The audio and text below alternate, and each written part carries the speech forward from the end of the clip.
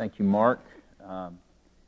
We missed being here with you last week, but we were blessed to be able to. I think it's the first time ever that we were able to share Mother's Day with Casey's family. That's one of the things about being in ministry and having family out of town. So that was a good thing for us as we were away at a wedding and being able to do that. And I heard that Gary finished Romans 9, so I'm going to preach a Mother's Day sermon. No, we're going to jump back into our study in Romans chapter 9 this morning. And as Fletcher was talking, and as I knew the Gideons were going to be here, you know, we're so thankful to be able to support a group like the Gideons who believe in the power of God's Word. And the stories that you hear that come from the Gideons about the power of God's Word going forth, and it doesn't come back void, that God uses His Word. And it's just amazing to sit and to think that we have God's very Word printed in a way in which we can look with our eyes and see and understand and read. It just blows my mind. This morning in my quiet time, I was in 2 Timothy and was just encouraged as we come upon this difficult text, was encouraged as Paul was writing to young Timothy, and he says, preach the Word. And so that's what we are going to do this morning. Now, just a brief recap here in Romans chapter 9. If you've been with us, what you know as we've been going through this chapter is that Paul is reaffirming the faithfulness of God in the face of some hardships. And the hardships, according to Paul, and in this day and age, was that the Jews were rejecting their Messiah. And the Jews rejecting the Messiah became a problem to Paul, and it should be a problem to us because God had given a promise to Israel, and this promise seemingly was not coming true. And so Paul, as he's writing here to the church in Rome, is writing to help them to see why God's Word has not failed and why God's promises do not fail. And this culminates, this argument through which we get to verse 19 today, culminates in verses 15 through 18. And so let me read those to you real quickly. For he says to Moses, I'll have mercy on whom I have mercy, and I'll have compassion on whom I have compassion. So then it does not depend on the man who wills or the man who runs, but on God who has mercy. For the Scripture says to Pharaoh, for this very purpose I raised you up, to demonstrate my power in you, that my name might be proclaimed throughout the whole earth. So then he has mercy on whom he desires, and he hardens whom he desires. And so what we have, if you've been following with us, is you have Esau, you have Ishmael, and you have Pharaoh, used as examples by Paul of people whom God has rejected or who their hearts have been hardened. And so then we come to this natural question in verse 19, because I want you to see the logic here and why this question is just the natural outflow of Paul's writing. And in verse 19, it says, so you'll say to me then, why does he still find fault for who resists his will? Or, another way to say this is, if God works in this way, then why does God still hold man responsible? And so what I want you to see this morning is two things. Now, ultimately, Paul has two responses to this. And next week, we will get into the kind of the answer to this. You know, Paul's answer, which, if you've studied this text, still leaves us a little incomplete in our finite human mind. We want more than Paul gives us next week, but we'll talk about that next week. But it's interesting, his first response this week is what we're going to get into in a moment. But first, before we get there, I want you to understand the tough question that Paul is asking, and I want to kind of set out the playing field of what's going on here, and maybe use some words this morning that you're not used to, and if you need me to define those, I have resisted using some of the words I'm going to use this morning, but I'm going to use them, and I'm just going to make an assumption that you know what they are. If you don't, please come and talk to me, and I will try to explain some of that to you a little later. But the first thing I want you to see is that as Paul is writing this, you'll say to me then, why does he still find fault for who resists his will? That this is really a tough issue to figure out. This isn't an easy issue. And so what Paul is saying here, ultimately what Paul is saying by posing this question is that God is sovereign and that man is responsible. Another way to say that is God is sovereign and man has free will.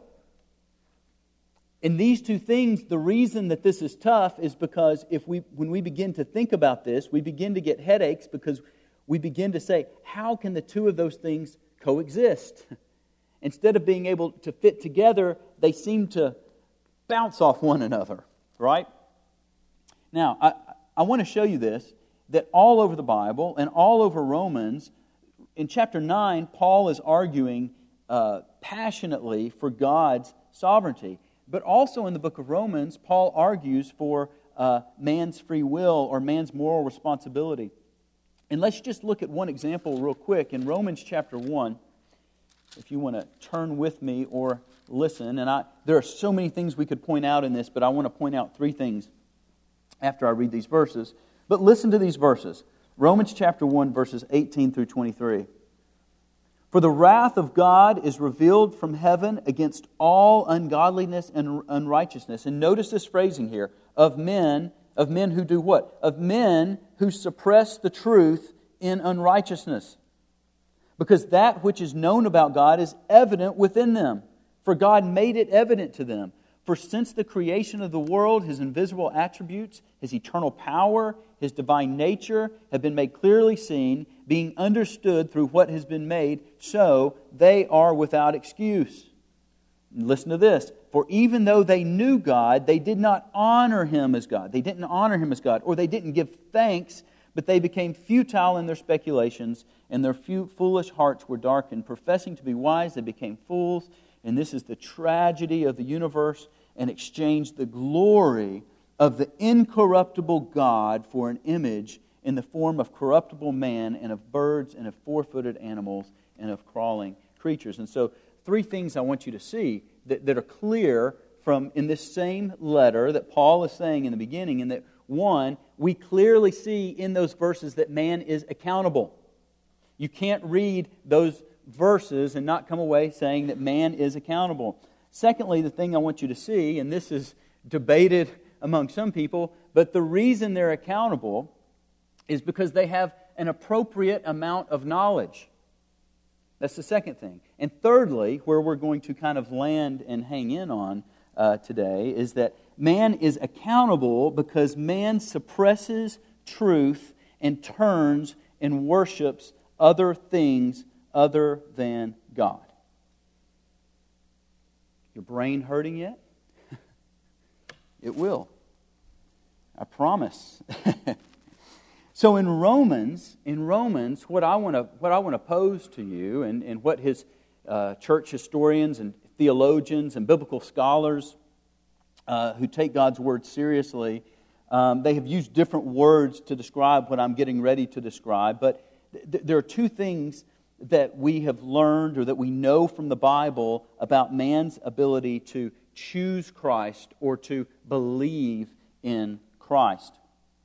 The first thing that we learn, follow me here because I'm using words that I'm using categories you may not be familiar with. The first thing you need to see is that man is naturally able to choose or believe. Now, I want to describe what I mean by naturally. It means that people, human beings, adults, have... I shouldn't... See, here we go.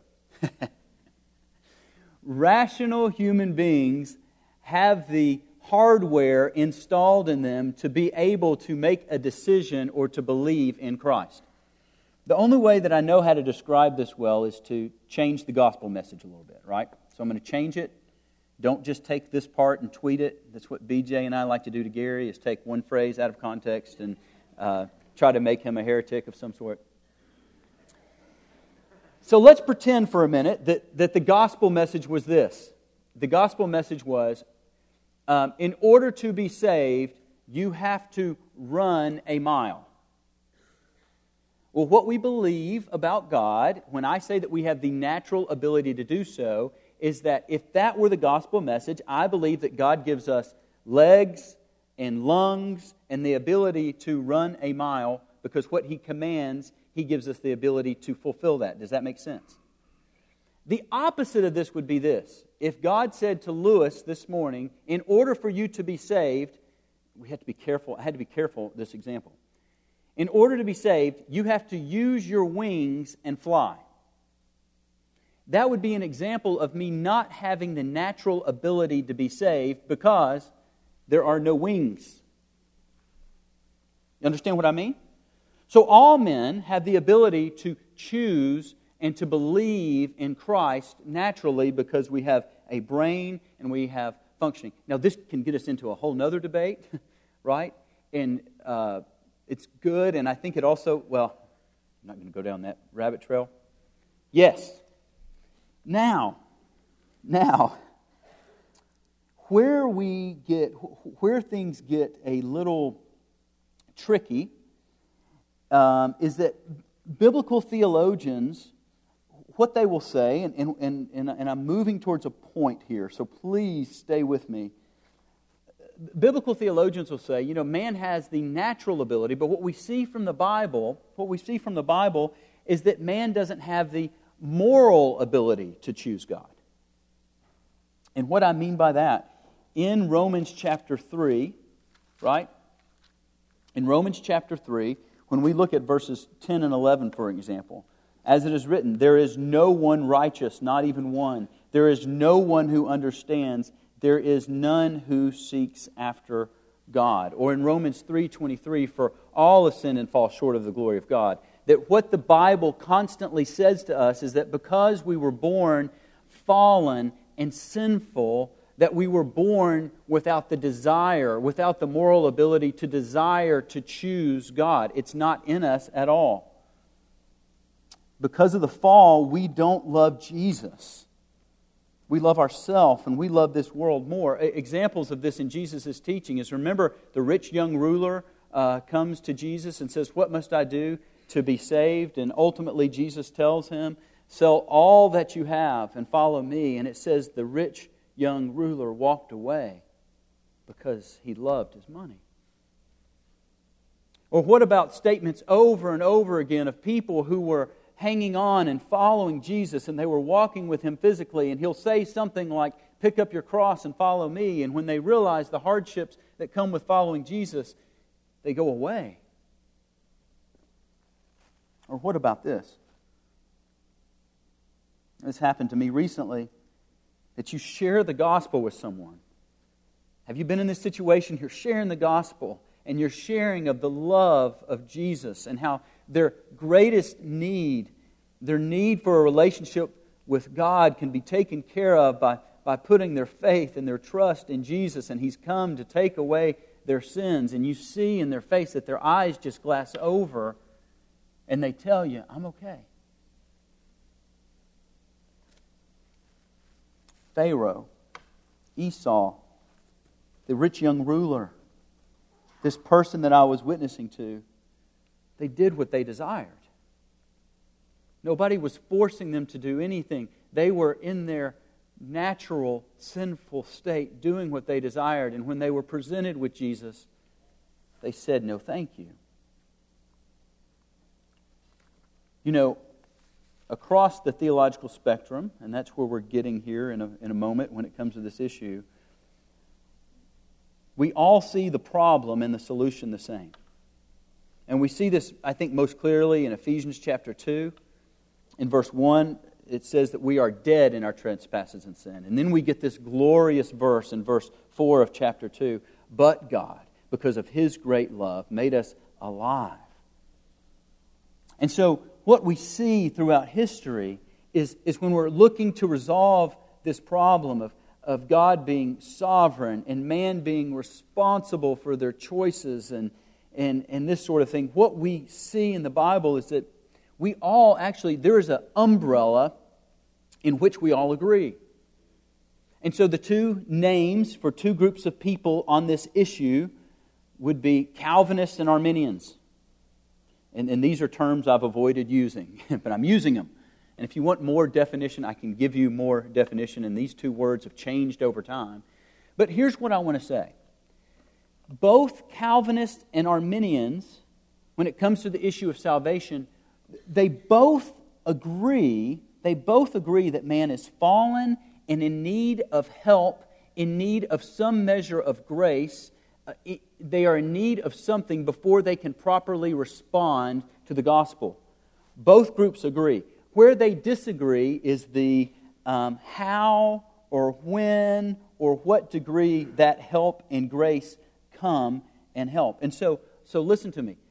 Good Calvinists and good Arminians are good Bible-believing folks, and they both believe in the sovereignty of God, and they both believe in human responsibility, but they do clash at some point. What I want to say to us here at Signal Mountain Bible Church, that if we are standing on God's Word, if we are standing on truth, that we can lovingly and charitably figure out this problem that has been avoiding us for 2,000 years. That's a joke. What we can do is lovingly and charitably coexist and wrestle with issues as we walk arm in arm as members of this church and love one another and love others and evangelize and teach and preach. We can do that, right? Now, the key, I think, in this difficult issue is avoiding the extremes of these two positions. Because the extremes of these two positions are unbiblical, and that takes us outside of this umbrella. And those extremes, the second word I think I made up, I'm sure I didn't make it up, but I just am using it. The first word you've heard of is hyper-Calvinism. Hyper-Calvinism, the end result of somebody who is a hyper-Calvinist, this is the frozen chosen, which I rejected a couple weeks ago, but where they would say that prayer and witnessing and evangelism and this sort of thing is pointless because God's going to do it all anyway, so I can just sit in my study and read my books and celebrate my own existence and God's love for me while the world outside perishes, because that's God's job and I have no responsibility in that. That is unbiblical. And the funny thing is that you see that from chapter 10 in the book of Romans. How unbiblical that is, right?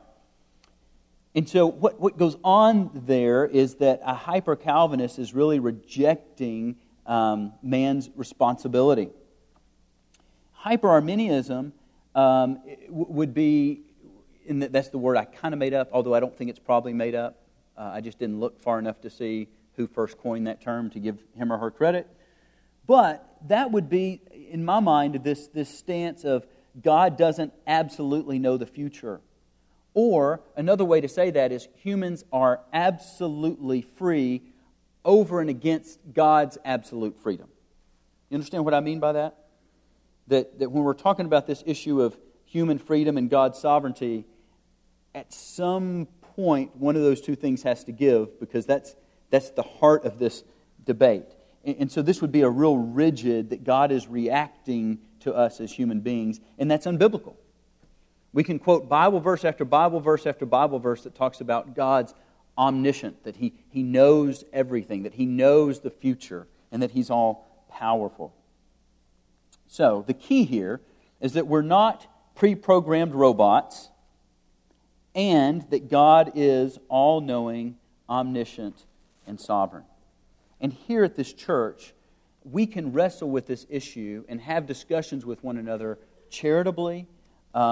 We can do that out of love, and we can do that humbly. And so the reason I go into all that, and this is, I'm closing this off, but the reason I go into all that is that's what verse 19 is all about. Right? Look at verse 19 again. I just want you to see it. Will you say to me, why does he still find fault, for who resists his will? If Pharaoh couldn't resist God's will, then why is Pharaoh still held accountable for his actions? And so this is what Paul is bringing up, and this is what Paul attempts to answer in later verses that we will look at next week. But what I want you to see, is the point of this verse. And now I want to transition and get into Paul's first response as he is going to deal with this tough issue. And what I want you to see that Paul does is that at the very outset of this, instead of just jumping into the argument, Paul's first response is to tell us something about ourselves and to get us to look at our own attitude. So another way to say this, if we were using some hipster Bible, would be something like this: is God unjust? No, God can never be unjust. Check yourself. Or, for those of you who grew up in the 90s, check yourself, as I like to say. So, verse 20, as Paul is giving us his first response, verse 20 can be read wrongly. Let me read it to you. On the contrary, who are you, O man, who answers back to God? The thing molded will not say to the molder, why did God make me like this, will it? And so the wrong way to interpret this verse is to say that you can never go to God with questions. That's the wrong way to interpret this verse. And we know this all throughout the Bible. People go to God with questions, and God willingly at times gives them insight. At other times, He comforts and doesn't give them insight. So it doesn't mean that you can't go to God with questions. What I think it means is that I think it's clear when you really dig into this verse, as you take a deeper look at it, it tells us how we should come to God with questions. And let's dig in. And the key is the Greek word here where it says, who answers back to God. Now that's a great translation, who answers back or gives a response.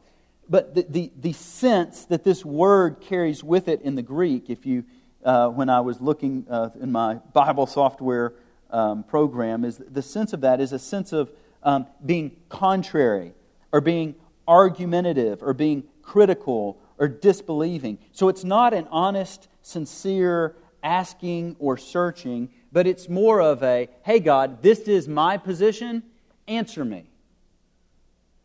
This is evident from the other time we see this word in the New Testament. You don't have to turn here, but in Luke chapter 14, verses 5 and 6, let me read this to you, and you'll get a sense of this in this word. So this is Jesus talking here. In verse 5, Jesus is saying, which one of you will have a son or an ox fall in a well and will not immediately pull him out on a Sabbath day? And notice in verse 6, and they could make no reply to this. This is the no reply. They could not answer back to this. In other words, they had taken a position in which they were trying to trap Jesus, and so they could not be argumentative with Him because His logic was sound. Does that make sense? Where we're coming. Now, we see this, an example of this, and another pastor brought this out, and I thought it was just a great example. We see another example of this in the beginning of Luke's Gospel, and I want to juxtaposition two things. The first thing that I want you to see is in chapter 1, verses 18 through 20. I should get to the right page if I'm going to read it. And this is Zacharias, right? And this is God is the angel, Gabriel, is telling Zacharias that his wife, who is old, is going to have a son. And Zacharias said to the angel, how will I know this for certain? For I am an old man and my wife is advanced in years. And notice what the angel says back to him. The angel answered him and said to him, I am Gabriel, who stands in the presence of God. I have been sent to speak to you and to bring you this good news. And behold, you shall be silent and unable to speak until the day when these things take place, because you did not believe my words, which will be fulfilled in their proper time. And so we have Zacharias who is questioning God, and Gabriel says, we don't play this game. I am God's representative. That kind of attitude, here's what happens. Boom, unable to speak. Have you ever thought about this? Abraham's wife in the Old Testament, when she heard the prophecy and she laughed and her name was changed, we kind of look over that. How would you like for your name to be changed in that manner because you disbelieved God? That's a big deal. Now, juxtapose that with when Mary was told that Christ would be in her. And look in verse 34. Mary said to the angel, "How can this be, since I am a virgin?" And the angel answered her and said, "The Holy Spirit will come upon you, and the power of the Most High will overshadow you. And for that reason, the Holy Child shall be called the Son of God." The difference here, do you see the difference in the questioning? Zacharias was saying, "You can't do this, my wife is old. Give me some kind of proof." And what Mary is saying is, "I believe this is going to happen. How are you going to do this, Lord?" There's such a difference in the questioning. And when we get back to our passage then in Romans chapter 9, what we have Paul saying here in verse 20 is that, "Who are you, O man, who answers back to God?" So what is not going on here is that when we are questioning God, one of the things you need to keep in your mind, God does not need your help as if He is missing information. Do you understand that? It's not as if God has been asleep and hasn't been enlightened to 21st century postmodern thought, and so He needs our help to advise Him on culture a little bit so that He can get with the times. It's not as if that, maybe God hasn't progressed with the ethics of our time. Maybe we need to help Him out a little bit because now that is politically incorrect. God, we need to help you out. And that's not how God operates. And we see this because notice the two things in verse 20. There's two other parts to verse 20. There's two contrasts. Notice the first contrast. "O man who answers back to God." And so we have the first contrast is man and God. And what this Paul is trying to do is to draw us into thinking about this. What is the difference between God and you? It is great. When we compare ourselves to the God of the universe. Remember a couple of weeks ago when we started this section, I read to you this. I want to read it again, and then I want to jump to a passage in the Old Testament. But in Romans chapter 11, verse 33, "Oh, the depth and the riches both of the wisdom and knowledge of God, how unsearchable are His judgments, how unfathomable are His ways. For who has known the mind of the Lord, or who's become His counselor, or who has first given to Him that He might be paid back to Him?" Paul, in ending this section, is talking about the distance between the sovereign God of the universe and Lewis's finite, fallible mind. And it is vast. Can you think of another example in the Old Testament where God displays the 3 or 4 chapters of displaying the difference between His thoughts and man's thought? It'd be a tough Job to do that. Thank you, Whit. We haven't had a good Whit outburst in a while, and that was right on. I love it. Yes. So in Job, and I'm not going to read all of this, but I'm just going to read a little bit here. Listen in Job chapter 38 to the first couple of verses. "Then the Lord answered Job out of the whirlwind and said, 'Who is this that darkens counsel by words without knowledge?'" Notice the language here. "Now gird your loins like a man, and I will ask you, and you will instruct me. Where were you when I laid the foundation of the earth? Tell me if you have understanding. Who set its measurements, since you know, or stretched out the line on it? On what were its bases sunk? Or who laid its cornerstone? When the morning stars are sang together and all the sons of God shouted for." And we get over and over and over again in these chapters. In chapter 40 again, "Then the Lord said to Job, 'Will the fault finder contend with the Almighty? Let him who reproves God answer it.'" And then we get this wonderful conclusion in chapter 42. And listen, this is what I think Paul is doing in our chapter. Listen to Job's response here. "Then Job answered the Lord and said, 'I know that you can do all things, and no purpose of yours can be thwarted. Who is this that hides counsel without knowledge? Therefore I have declared that which I did not understand, things too wonderful for me, which I did not know. Hear now, and I will speak. I will ask you, and you instruct me.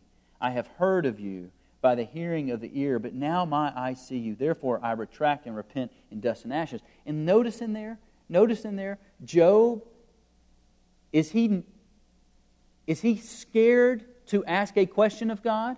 No, he says here again, I will ask you and you will instruct me. What has changed is his attitude. He understands his position when it comes to God. So man is fallen and he is fallible and God is perfect. He is the source of all wisdom. He is infinite. And the key for us is to realize our position compared to God. And Paul gives us another example of this in the text. Look again at verse 20. The thing molded will not say to the molder, why did you make me like this, will it? And it was interesting listening to Martin Lloyd-Jones on this passage. He kept talking about that this word means plastic, and he's right. I just thought it was funny because Paul had no idea what plastic was. But the image is right. The moldable thing is what that word plasma there in the Greek means. It's the moldable thing. Will the thing that is moldable say to the one molding it, why did you make me like this? And what I think this says to us is that we are in need, and He has the purposes, He has the wisdom, He is the creator, He is the molder. Our usefulness, our fittedness, our being, everything we have, we owe to Him. And so it's foolish for us to think that we can counsel God, or that we, when we come across a tough doctrine in the Bible, it's foolish for us to think that we can be that haughty and that proudful that we can come in and say to God, God, why did you do it like this? So, if you understand your position, you begin to understand how we question God. We begin to understand how we can even enter in this debate and to search the Scripture. The first thing I want to tell you is that when you read the Bible, when you read God's Word, we have to do it humbly. We have to do it humbly.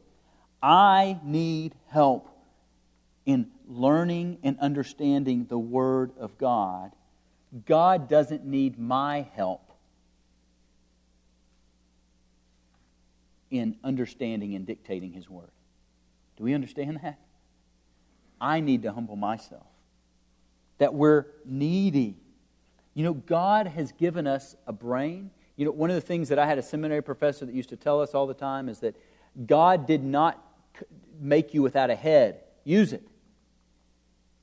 And what he meant by that is that God gave us reason, God gave us the ability to logic, and sometimes God gave us logic and the ability to reason, is a better way to say that. And what we're saying is that God wants us to use those things, but in using these things, we have to realize that the machinery we're working with is faulty.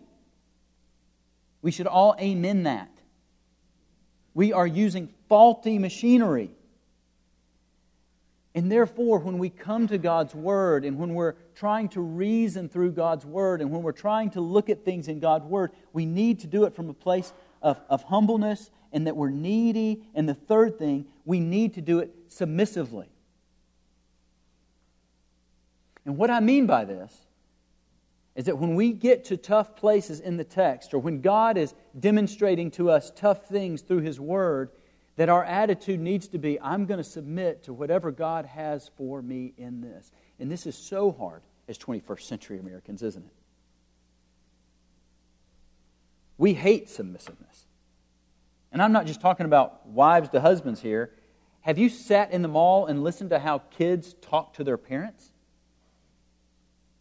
And what are we teaching our kids? Independence. Don't submit. Question authority. What does God tell us? You can ask questions, but submit to authority. That's what is good and best for you. If you notice, if you take chapter 9 and you take some of the toughest chapters in the book of Romans for us to reason and logic our way through, you know what one of the common themes of is? Paul quotes the Old Testament over and over and over again. And I think the reason Paul quotes the Old Testament is that he is driving home this point to the church here at Rome, is you're not arguing with me, you're arguing with God's Word. You can do that. In the right position, you can humbly, submissively, and from a sense of neediness, look into God's Word and ask God questions, but you need to realize that what you're wrestling with is God's Word, and we need to know at the end of the day that God's Word stands. Now, towards the end, I want to do two things. Number one, I want to give you an example of this, and then lastly, I want to end with why all of this is vital. And the example I want to give is something you've probably all ran up against, so I want to use me. And so let's say that I am in the attitude that my reason and my machinery trumps God's Word. And I think we're blind to this most of the time. When people are doing it, they don't know they're doing it. So let's say I'm reading through the Old Testament, and I come to the story in the Old Testament where God says, you take the land and you wipe everybody out, men, women, and children.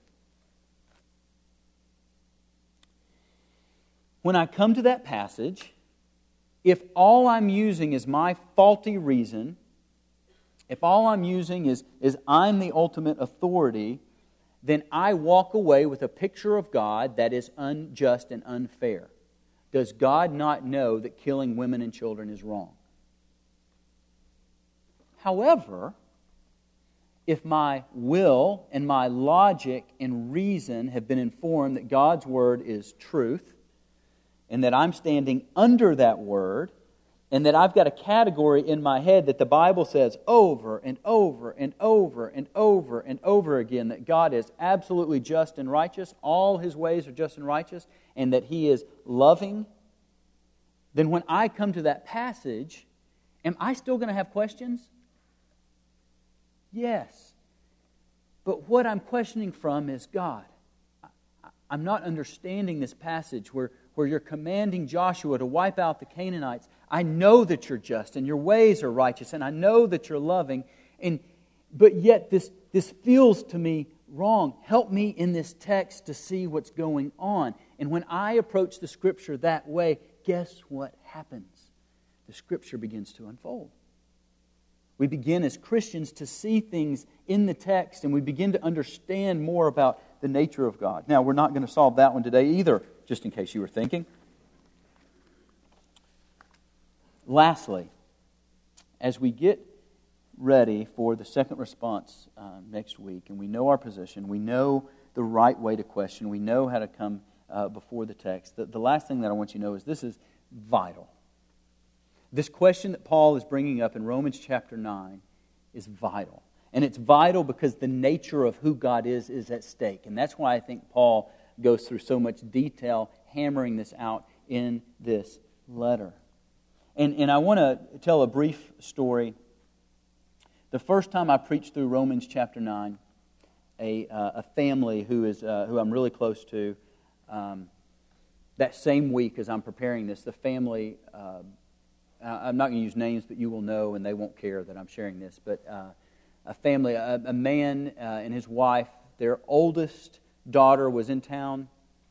Both of her children were on an ATV with their grandmother, her mother, and the four-wheeler, the ATV, it wasn't a four-wheeler, the ATV was found upside down in a pond, all three of them killed.